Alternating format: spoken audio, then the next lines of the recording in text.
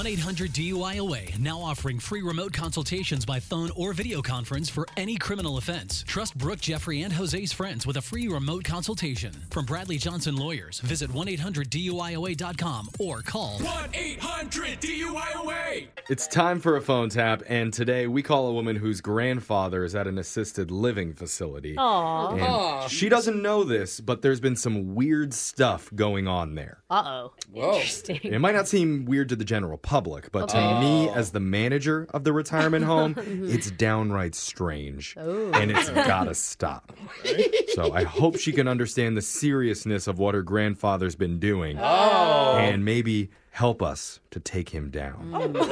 In your phone tap right now. It's another phone tap. Weekday mornings on the 20s. Hello? No, stop. I'll play with your hair. You can't play with mine. Hello? Oh, Hello? sorry. Hello? Sorry, I didn't know you answered. Hi, my name is Peter Venkman. I'm calling from an assisted living facility. Is this Lindsay? It is. Hi, Lindsay. I found your number on the contact list for one of our residents named Arthur. Yeah, that's my grandfather. Okay. Is everything okay? Oh, yeah, he's fine. I was just wondering if he told you anything about what's been going on around here lately. No, this is the first time I've heard about it. What's happening? Well, he's kind of been wrapped up in some drama around here. And What kind of drama? yeah, so it seems as though your grandfather is the ringleader, and he's attempting to get the other residents involved in a retirement home strike. What? Yeah. What do you mean a retirement home strike? Like, what even is that? So he's encouraging all the other residents here to stop taking their medication until their list of demands are met.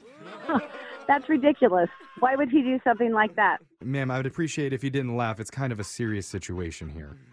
Well, it's ridiculous to me. I mean, I don't understand. You have a staff there, right? You have a staff that's overseeing all of this, and, like, can't they do anything about it? We're trying everything in our power, but your grandfather actually has a lot of sway here. And it all started with dessert, because last Monday he asked for a second chocolate pudding, but we were out. And so he got really angry.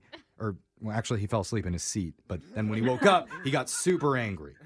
Wow. Yeah. And you guys couldn't offer him anything else, like cake or banana pudding, or he actually likes butterscotch pudding as well? Pudding isn't the main issue here, because after that he held informal meetings in the community room and was demanding things like 5 hours of television time instead of just 4.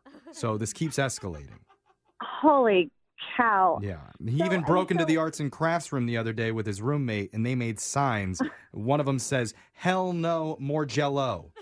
And that's a big no-no around here. You're laughing again. But no, this is like completely ridiculous to me. It's like that is so off, that's not on point for him. I mean, he's like almost wheelchair bound when I come. So the fact that he's holding these like meetings incognito, et cetera, is completely ridiculous to me. But Look, it's much worse than that. I've only told you the tip of the iceberg, because one of the nurses just found him leaving secret messages for the bridge club in an old crossword in the lobby.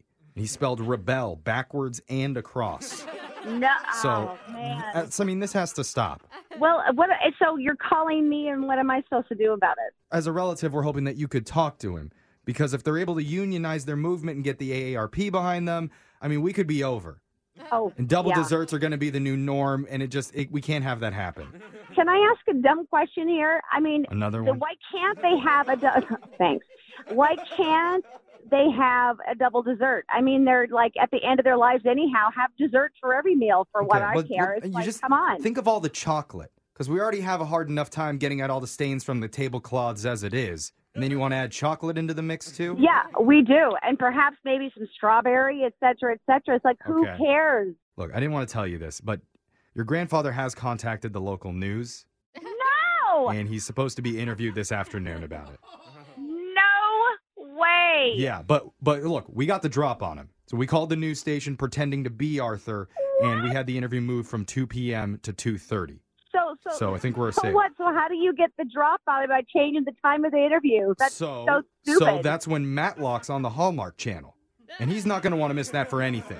Oh my gosh! All right, 2 can play at this game, Arthur. This easily is the most ridiculous and inane, stupid thing that I have ever heard, and I don't even understand why you're calling me. Well, honestly, this is probably the most ridiculous and stupid inane thing I've ever done. Doing a prank phone call about a grandpa strike. What? Yeah. Your parents, Rob and Jennifer, listen to our radio show, Brooke and Jeffrey in the Morning, and I'm one of the hosts, Jeff. This is a phone tap. No! Yeah. Oh, they suck. No! Your parents are characters. We talked to them. They said you haven't seen your grandpa lately, so they wanted to prank you with an update. They're making picket signs in the community room, having like covert meetings. Oh, yeah. Oh, my God. Here's a problem. There's glitter everywhere, all inside their wrinkles, impossible to get out. Wake up every morning with phone taps. Weekday mornings on the 20s. Brooke and Jeffrey in the Morning.